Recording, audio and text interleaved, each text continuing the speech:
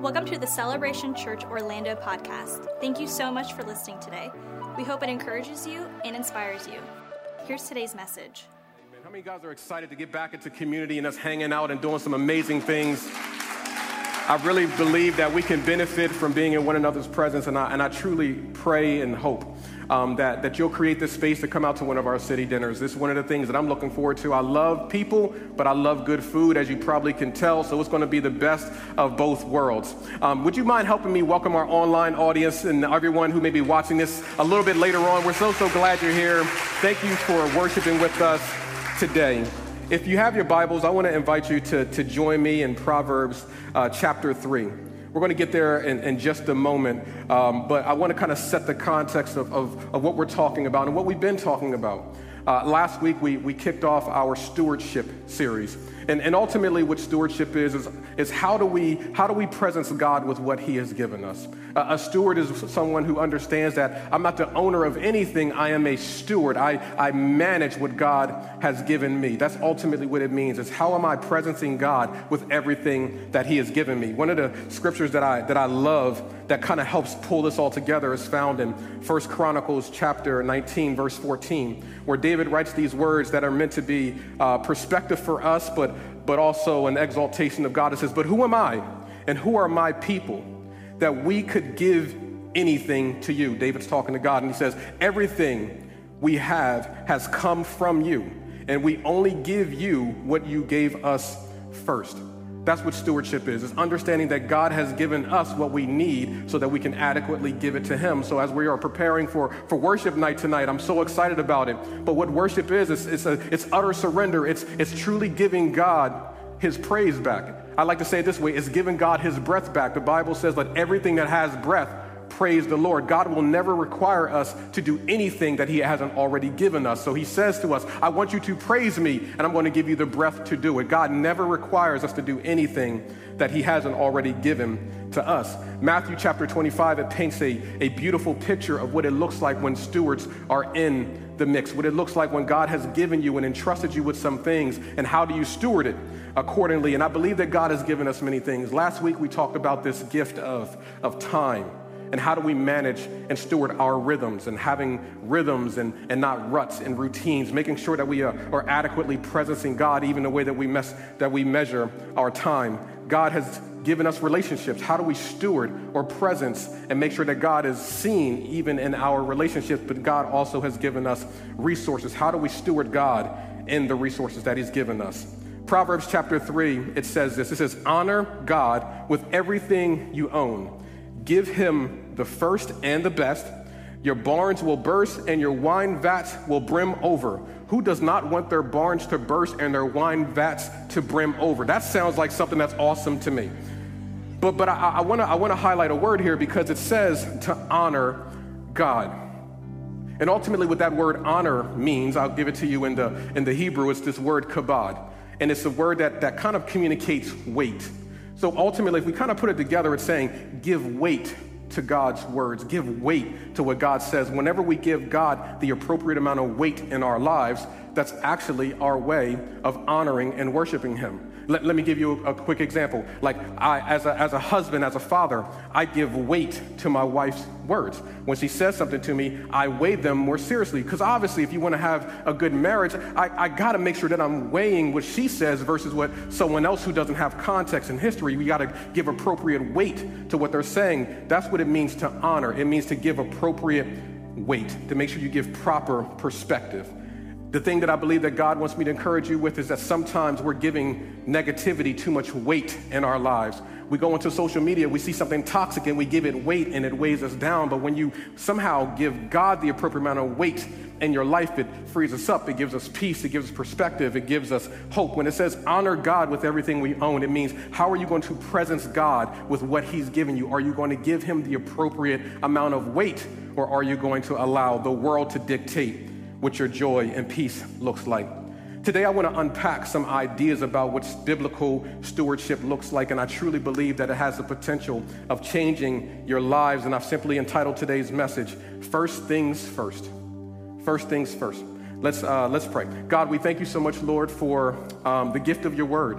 and the beautiful opportunity for us to gather in your presence. And Lord, as we draw closer to you, your word declares that you're going to draw closer to us. So Father, I just pray over the next few moments that you give us open eyes that we can see you, open ears that we can hear you, and open hearts to receive everything that it is that you have for us. It's in Jesus' name that we pray. Amen and amen. So, if you were here last week, you may have caught that moment where I briefly shouted out that my wife and I, we celebrated our 21st wedding anniversary. 21 years. Yes, I'll take your golf clap. Yes, I'll take it. It was very well earned. But then I also mentioned that we had been together for about 25 years, and I want to get credit for that. So we've been together for 25 years, about to hit 26 years, and there's something that I've learned. There's something that I've learned. I've learned that my wife and I are undeniably different. Spoiler alert. And the crazy thing is that I used to think that a successful, healthy marriage was us being the same, us thinking the same, us believing the same. All the things needed to be the same. And so for many years, I didn't have the advantage of having premarital counseling like we offer at our church. It was just, you love her, you love him, you love Jesus, get married, good luck. And we just had to figure it out along the way. But as we figured it out along the way and we started to kind of have counsel and really making room for the Holy Spirit, we've begun to learn how to appreciate our differences. I'll put it this way. We learned how to make sure our differences completed one another instead of competing against one another. Making sure hey, you're different and I'm different. And so we can actually use that to be a strength instead of a weakness. So let me give you an example of the way that Megan and I are different. I don't think she'll mind me sharing this. Megan is profoundly thorough. Not that if she minded, it would really matter because I got the microphone, I do what I want to do.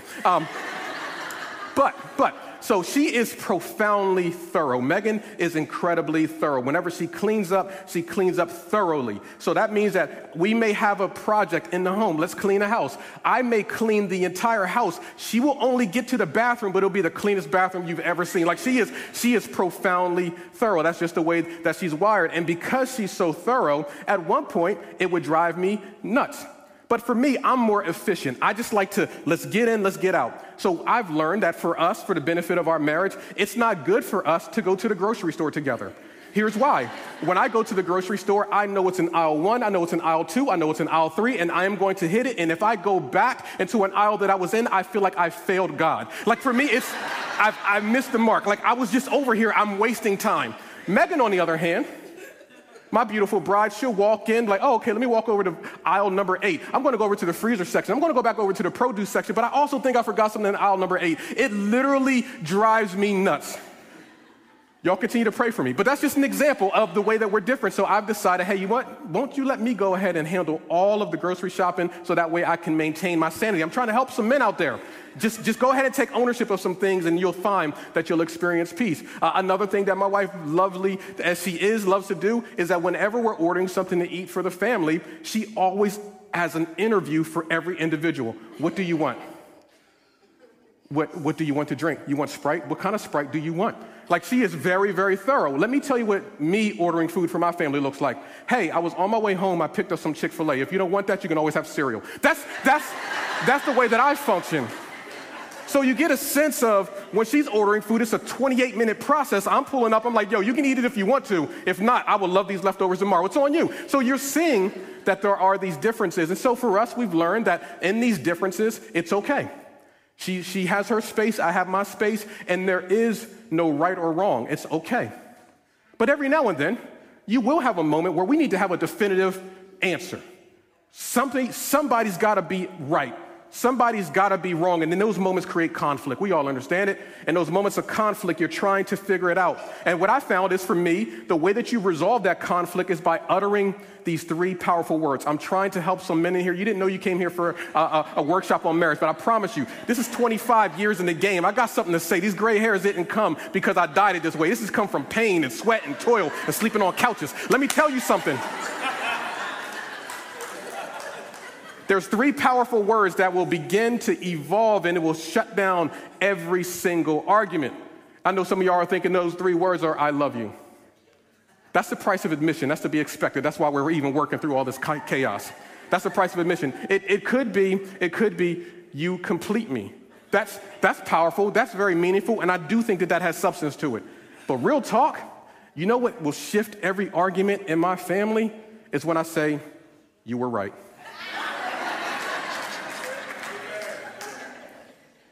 Don't let it go to your head. Because my accuracy is still pretty strong. I'm like at Hall of Fame levels in regards to me being right. But I've learned how to pick and choose my battles. And so in front of the entire church, I want to model this to you guys. Megan, you were right. Calm down. We also got to make sure we function with humility. But she's right, and let me tell you why. So the efficient version of me, whenever something is on sale, I genuinely believe that it is that business's desire to let me know what's on sale so that it can benefit my bottom line. I really believe that. So whenever I get a text message or an email, I'm like, oh my gosh, they sent a text message just to me. I don't know about anybody else, but they send a message to me, and I want to maximize this moment. But my wife, who is far more thorough, her position on things are like, yeah, I don't know if we need that right now.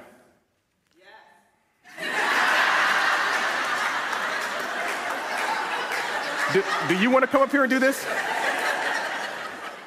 I just need you to say amen when I say something good. That's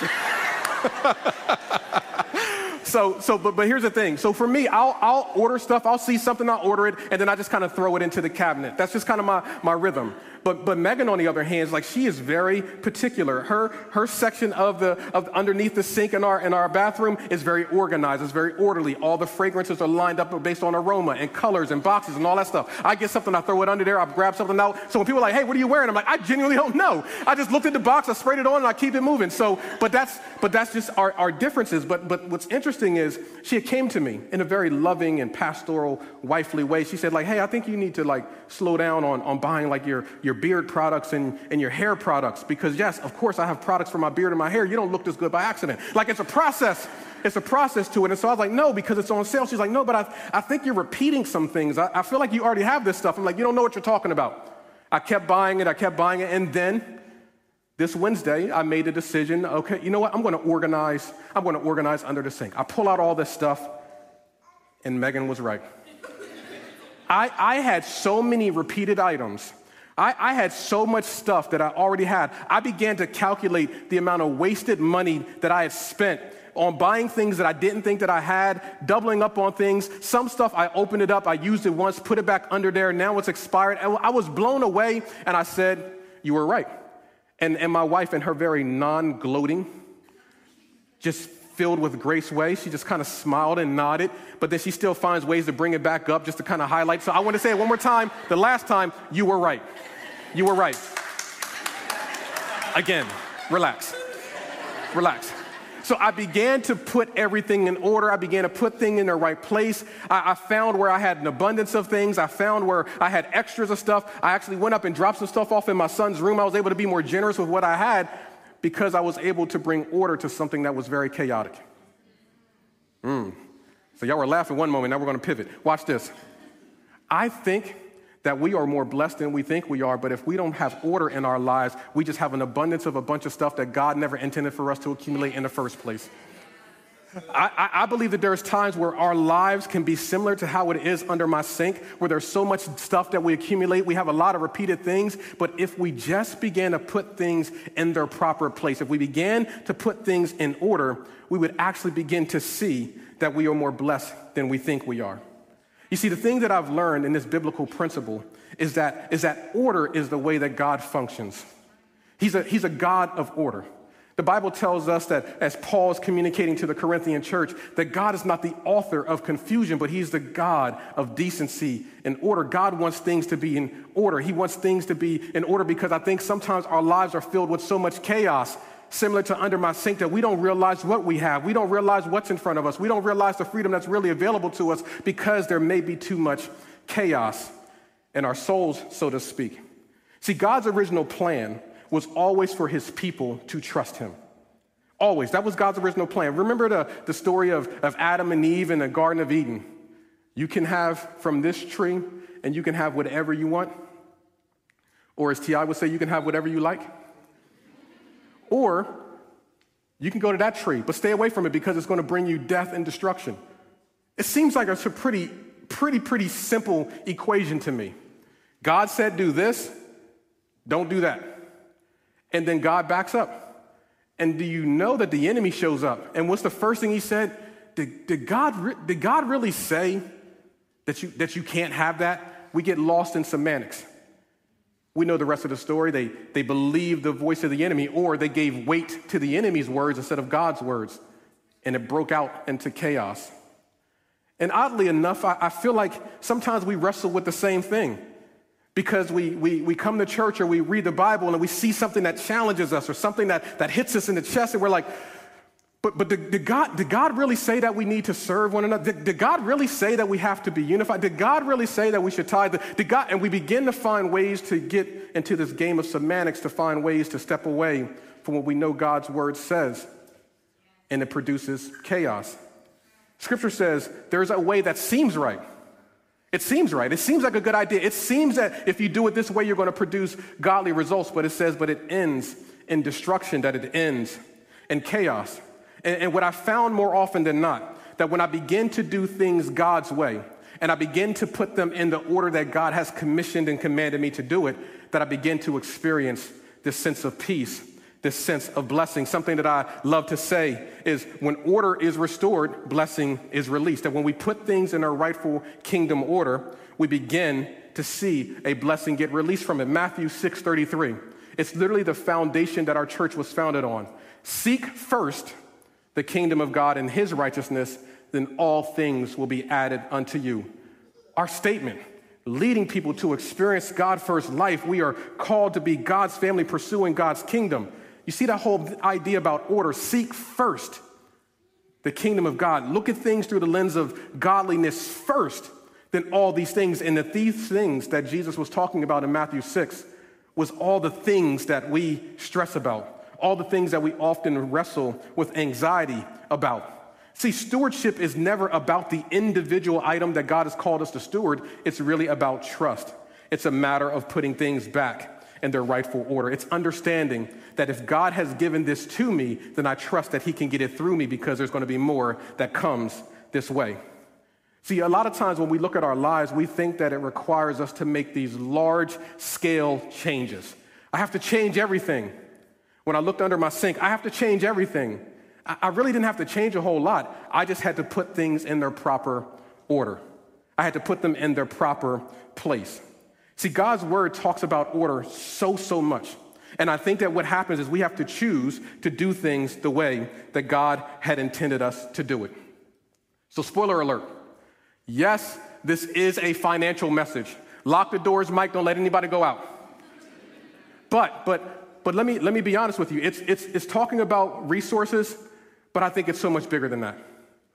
It's so much bigger than that. In fact, what I've learned is I believe that if we can grab a hold of what God's word says about these things, it has the ability to radically change our lives. And let me tell you why. Do you know that pre-pandemic, in the pandemic, and even as we're trying to come out of it, the most consistent prayer request we got was surrounding around money in some way? In fact, when I was looking at the things that we are worried about as a people in this country, you know, the top 3 of the 4 things was money. Think about that for a moment. The first one was personal finances. Second one was job. Third was economy. Fourth was health. That means that people are like, I care more about money than me being alive. Think about that for a moment. That is an alarming thing, that when people are stressed, when they can't sleep at night, when they're worried, they're thinking about resources. They're thinking about paying for college. They're thinking about how are they going to pay off this debt. They're thinking about these things. And I understand it. I think about these things as well. But it's interesting how Scripture paints a completely different picture when it talks about resources. There are over 800 verses in the Bible that talk about resources, and none of it has anxiety or stress attached to it. So what is it that the Bible is communicating to us as it relates to stewarding what God has given us, that somehow in our culture we've lost it, that somehow we've missed it? Because I promise you, we're not dealing with anything conceptually that hasn't been dealt with back in what we refer to as the biblical days. Solomon says that there's nothing new under the sun. That means that the same things that we wrestle with, providing for our families, all those things, that's not new. So that means that the biblical concept of it, that was never their main filter because they had this understanding that God was their provider. More is said about resources in the Bible than heaven and hell combined. But can I be honest with you guys, as a pastor? Man, there was a time where I hated, and hate's a strong word, talking about money, preaching about resources, because you realize how uncomfortable it makes everybody feel. You realize that it has a stigma attached to it. You realize the dynamic that goes with it. Everybody has their own baggage as it relates to resources, money, churches, and all those things. And so what would happen is, over the past 4 years of me being a pastor in this capacity, I've preached on money once. And even as I was preparing for this, God began to really check my heart. And he says, if you're getting prayer requests that are centered around resources and money, if you're recognizing that the church steps up and helps people in these moments, if you see that this is an area that the country is the most stressed about, why would you not share my biblical truth on it? You are literally holding words of life that can help someone begin to walk this out the way that God intended them to. And because sometimes it's uncomfortable, we can shy away from it. But I believe that if we can begin to do things God's ways, we can get kingdom results. See, here's the thing I want us to understand. God's love for you is unconditional. I want you to hear me. I'm going to look in the camera. God's love for you is unconditional. God's love for you is unconditional. God is going to pursue you. He loves you no matter where you are. God's love for you is unconditional. Walk away with that in your heart. But his blessings are dependent upon obedience. Let me say that again. God's love for you is very much unconditional, but his blessings are dependent upon obedience. That means that we have to steward our lives in a way to position ourselves to receive what it is that God has for us. Over the past 3 years, I've been looking at these moments in Scripture that has this powerful word, if. Let me just share a couple of them. If my people who are called by my name will humble themselves and pray, turn from their wicked ways, then I will hear from heaven and I will heal the land. This is in Scripture. If you do this, I will do that. If you are willing and obedient, then you will eat the good of the land. If you seek me, you will find me. You see that God is available, but we have to play our part. And the if is the aspect of our obedience that God requires of us. If you give, it will be given unto you. Even when we look at the life of Abraham, who we would define as being the father of the faith, you know what the thing about Abraham is? He had to make a choice to position himself to be the recipient of God's promise. The children of Israel, they were in Egypt. They had to make a choice to follow Moses into the wilderness and then subsequently to the promised land in order for them to do it. They didn't magically appear there, but every day they had to step out by faith and choose to do things God's way and going God's ways. See, we have to realize that this is so much bigger than about money. This is so much bigger than resources, because here's the fundamental thing I want us to anchor ourselves in. Do we genuinely believe that the creator of everything needs your money? No. But what God wants is your trust. What God wants is your loyalty. What God wants is your obedience. So what life does is it positions us in moments where God gives us what we need to give to him. And all he's asking is, if I'm giving it to you, can you give it back? If I'm trusting you with this, can you give it back? I remember when my kids were so much younger, and this is before Keith Jr. and I think Danira and Caleb was just too small to even be working. So, you know, as a father, you're like, hey, I'm going to give you the money that you need to go and buy me something for Father's Day. We know it. Dad's out there right now, because you know Father's Day gets no love. Like it's back burner. Hey, just Father's Day is next Sunday. I just want to make sure that I'm helping some families out right here. Because sometimes we forget. I mentioned it to my daughter, I'm like, hey, you know, Father's Day, where are we going out to eat? Huh? It's that. I mean, I feel like I do a lot, but okay, let me move on. I digress. But I'm like, okay, let me give you what you need so that you can go and buy me something. I'm giving you what you need so that you can honor me with it. And they came back with a tie. I gave you $100. What did you do with what I gave you? Oh, we went and got something to eat. We went and did some other things. I got this new video game, and we got you a tie. That seems like something's out of order. I gave you what you need to give it back to me, and you're choosing to keep it. Who am I talking to right now? God gives us what we need to prioritize him in it, and are we choosing to honor him in it is the biggest question. I remember when Megan and I got into full-time ministry, and can I be real with you guys? I took a substantial pay cut. Substantial pay cut. Sizable pay cut. Like entire salaries worth of pay cut. Like it was a big thing. And I remember saying to Megan, I don't think we can afford to tithe. Because that pay cut, you can feel it. This isn't like, oh, I'm missing that $25. This is like, you feel it. I'm like, I don't think we can afford to do it. And I remember her looking at me and saying, we can't afford not to. And it challenged me. It forced me to make some adjustments in my life. It forced me to scale back on some things because I knew in my heart, what good would it make if I can say that I have all the channels, but I'm not prioritizing God? It became that big of a deal for us. So I began to make some adjustments. And now, almost 2 decades into this journey and truly, truly putting God first, much like I said earlier in this message, Megan, you were right. Megan, you were right. Because what I can tell you guys is that even though we have gone through seasons of challenge and sacrifice, we do not worry about money. I want you to hear what I'm saying. I'm not saying it because we're rolling in it. I wish I had more money in my bank account as we speak. In fact, if somebody wants to be a blessing to the man, okay, let me move on. I really do. I really do. We have plans and things that we want to do and things that but what I'm saying is I'm not gripped with worry about it. Because when I've learned to prioritize God in every area of my life, it's brought in freedom.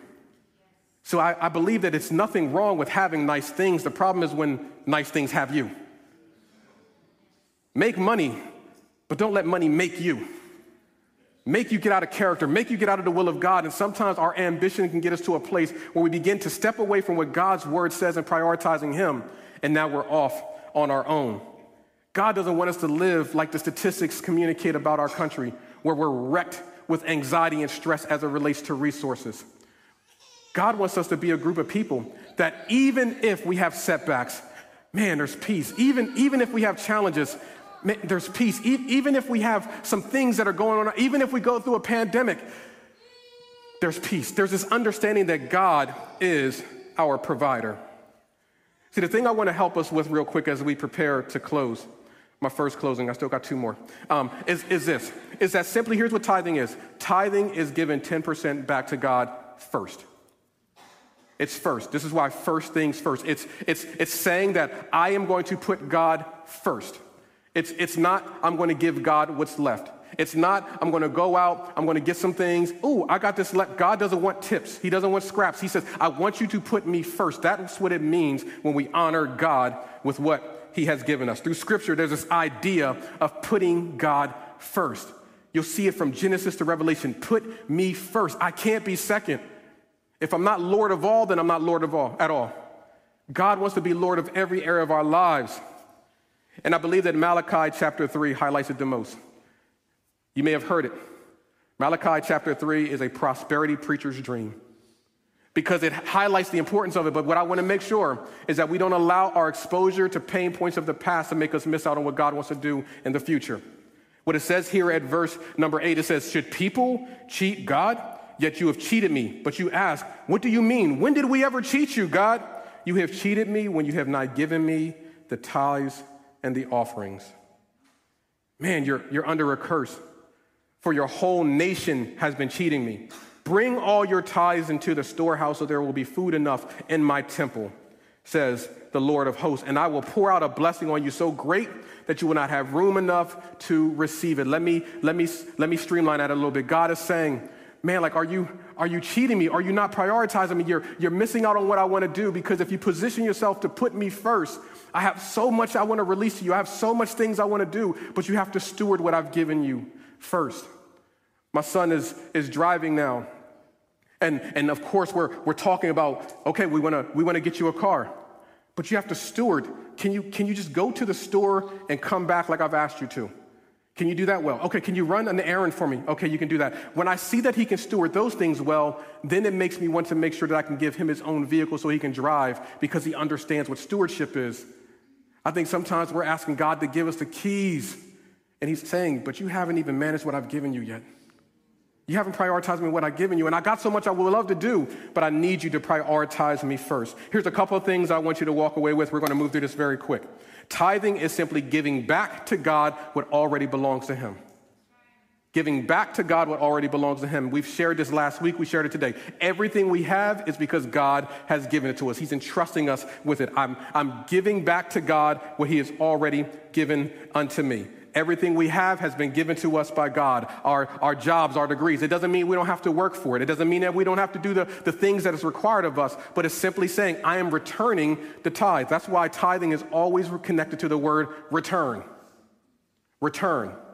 Return the tithe. You can't return something unless someone else owns it. I'm returning to God what already belongs to him. Here's the second thing I want you to write down. Your tithe enables your church to have its assigned impact. Your tithe allows your church to have its assigned impact. Let me say this. The passage of Scripture, it says that for you to bring your tithes into the storehouse so that there may be meat. There may be resources in the house of God. Let me break this down really quick. We live in such a profoundly generous church. I love it. We actually live in a fairly generous city. There's so many different nonprofits and things like that. It's amazing to see the kingdom principles that are here in Orlando. But when we talk about the assignment that God has given our church, we recognize that God has called us in this incredible city to have a very specific assignment. And I like to simplify by this. We're called to reach the lost and equip the found. That's my simplest way of putting it. There's a whole lot of other things I can say. We have a comprehensive mission statement. We have a whole bunch of we are statements that kind of speaks to our culture and character that's all rooted in Scripture. But what we feel, to reduce it all down, is that we're called to reach the lost and equip the found. And we do that in a multiplicity of ways. We do that in services like we had. We do it in sisterhood gatherings like we had yesterday. We do it with worship night like we're having tonight. We do it in baptisms. That's our way. And everything we do, it falls into these buckets. Are we reaching people and are we equipping people? If we're not reaching people, if we're not equipping people, then we're not going to do it. So that's our mentality. So if this is your church, if this is your home, then what God is saying, our ability to do those things is contingent upon your willingness to partner with the vision that God has given us. Let me say this very clearly. If we are not your home church, do not tithe here. Something you probably never hear nobody say. But if we're not your home church, don't tithe here. You can give here. You can certainly sow here. But tithing goes to your home church because that's the place that you're saying, I want to partner with the vision, the assignment that God has given that local assembly. We're just getting started. And obviously, COVID threw everything off as we were trying to land our building and all these other things, and that all got put on pause. But please be clear, we are just getting started. That we are just in the beginning stages because what we know is we want to be a church that is as powerful in the church as we are in the community as well. And we're just getting started. So my hope and my prayer is that if you look at what God has called us to do and you feel like that's the type of thing you want to partner with, then this is the place that we're asking you to be obedient to God with your resources. If there's another place that you feel that better fits the vision and hope that you want to see that is expressed in the community and in the kingdom at large, then that is the environment that I want to encourage you to do it. It's not about you doing it here. It's about you doing it because it's about you walking in a place of freedom. That's what God's will is for your life. The third thing I want to say is that your tithe has the favor of God on your life. It has the favor of God on your life. We truly view the tithe as being sacred. It's literally the set apart portion that is for God. And one of the things that Megan told me back when we were wrestling with, can we afford to do it, is this. We can do more with 90% of God's blessing than 100% without. We can do more with 90% with God's blessing than 100% without. When you tithe, you are positioning the rest of your resources to be blessed by God. Now let me say this, and I want to help somebody really quick. I realize that in the beginning of this scripture, it says, if you don't tithe, you're cursed. And here's the thing. I was raised in a school of thought that said, if you don't tithe, you're cursed. So if you didn't tithe, you struggle with this whole concept, you weren't walking in it. It was, well, that's the reason why you got a flat tire. And that's the reason why your kid didn't get the A+. Like, it was literally like every little thing that happened in your life was the result of the curse of God that's on your life. Let me free somebody up. Jesus became the curse, so we're not under a curse anymore. You are not cursed. I want to free somebody up right now. You are not cursed. But what I'm telling you is, if you position yourself to be in alignment with God's word, you will be tremendously blessed. But you are not cursed. The Bible tells us that if you do these things, that your finances are tremendously blessed. I'm so grateful that my daughter from a very young age got a hold of this revelation. And she may have gotten it just by being exposed to me and Megan. I don't feel like we drilled it down real heavy, but I think she was just exposed to it. And so I remember as she first started working, she's trying to figure out how to manage her money. And it always seemed like she was running out of money all the time. And I was like, I don't understand. Like, you just got paid, and how are you broke already? You know that feeling. Some of us are like, yeah, that's me yesterday. And so we have a shared account. And I remember looking into it and just kind of like auditing where she's using her money, because that's what good dads do. You just want to judge your kids where they blow their money at. But I began to look at how she was managing her money, and what I saw over the 3 months as I was going back and looking, the first thing she did every time she got paid is that she gave at her tithe. Every single time. I mean, she was like 17 at this point. I'm like, good Lord, I wasn't doing that when I was 17. So you know what happened? When I saw how generous she is, and she still is, like, there are times where she's like, oh, I'm going to go buy these gifts for my friends. I'm like, yeah, that's cool. What you getting me? Like, I mean, my point is, I used to say, like, are you sure you should be spending that much money? But here's what I've learned. God has given her the gift of generosity. And generosity doesn't mean wealth. You just have a heart to really make a difference and sow and be a blessing to people. And God has given that to her. And so I didn't want to be the dad that was shutting it down with my fiscal responsibility. I was like, you know what? If you feel called to be generous, do it. Just make sure you don't hurt yourself, but be generous as God is leading you to do it. But now that I know that my daughter is generous from the time then, even up until now, you know what I used to do back then? Because I saw that she prioritized God, I would just slide money into her account. Because I saw how generous she was. 2 days ago, she called me up and said, hey, my car is acting a little bit funny. I may have to put it in the shop. I'm not sure how much it's going to cost. I don't even know if I can afford it. I was like, put it in the shop. No matter what it costs, I'm going to help you with it. What I'm saying is, if me as a flawed man can see the generosity of my daughter and it compels me to want to help her, how much more does our Heavenly Father see when we're prioritizing Him and making sure we're putting Him first, and He wants to come in and say, I see what you're doing, and I'm going to come and get involved to give you the resources and the peace that you need. This is the God that we serve. Here's the fourth thing. Tithing is an act of faith and commitment. It's an act of faith and it's a commitment. Understanding that the same way that we grow in our faith in every other area of our lives, tithing is an act of faith. And what I believe is that sometimes the concept of it can be so overwhelming based off of where we are that we forget that it does require faith, but also we don't give ourselves grace to grow into it.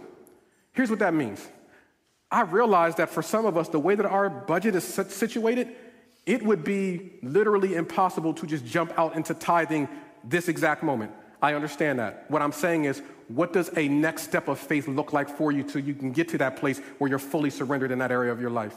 Tithing is an act of faith, and we can grow in our faith in every other area, but we also can grow in our faith as we put God first. And I think every one of us has to genuinely ask, what does a faith step in my resources look for me right now? I believe when you begin to pray prayers like that, a true, genuine prayer like, God, I want to put you first, but you kind of see what I'm working with. What are you calling me to do? What step do you want me to take with the desire of me getting to where you're calling me to be? God will lead you. He'll give you peace. He'll give you perspective. And one of the things I know is it requires a commitment. When I was trying to figure that out, what it simply came down to is, okay, here's the amount, here's the consistency. Don't step away from that. And then as I grew in that, my faith grew, God showed up, then it increased. Okay, now I can grow, and I just grew in it. I hope I'm helping someone. Like, sometimes it can seem overwhelming to do it all overnight, but what does that next step of faith look like for you? Giving God your best and giving Him what's first. It's an act of faith, but it also requires consistent commitment. Here's the final thing that I want to share with us. And the worship team can come back out and to join us. Tithing is not about money. It's about trust.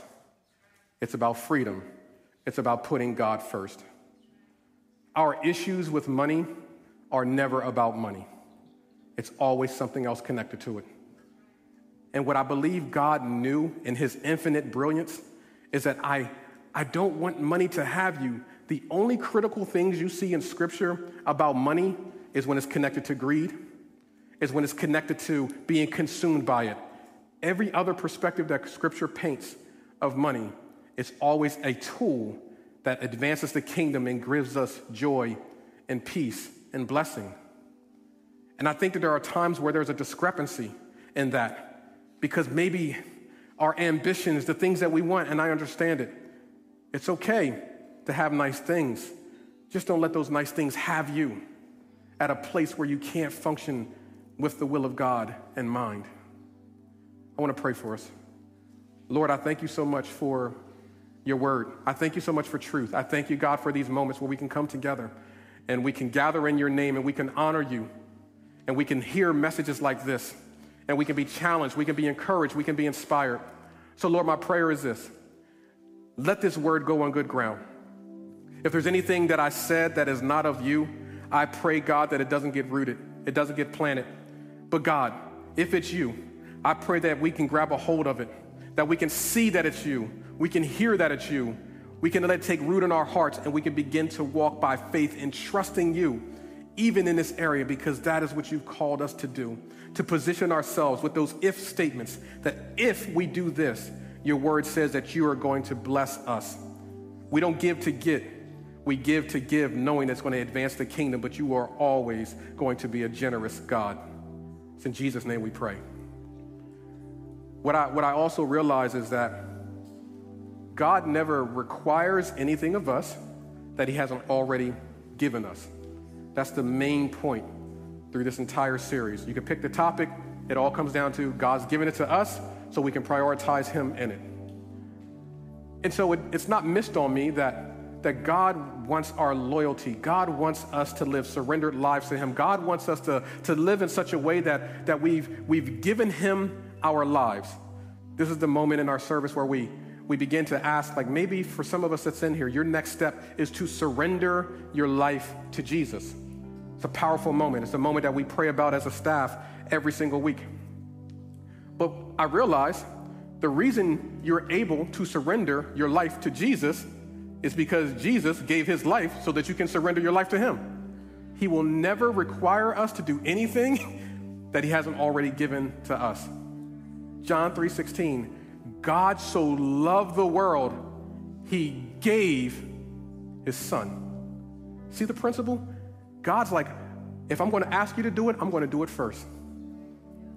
I love you so much, it compelled me to give you something that is so sacred to me, my only begotten son. Jesus became God's tithe to humanity.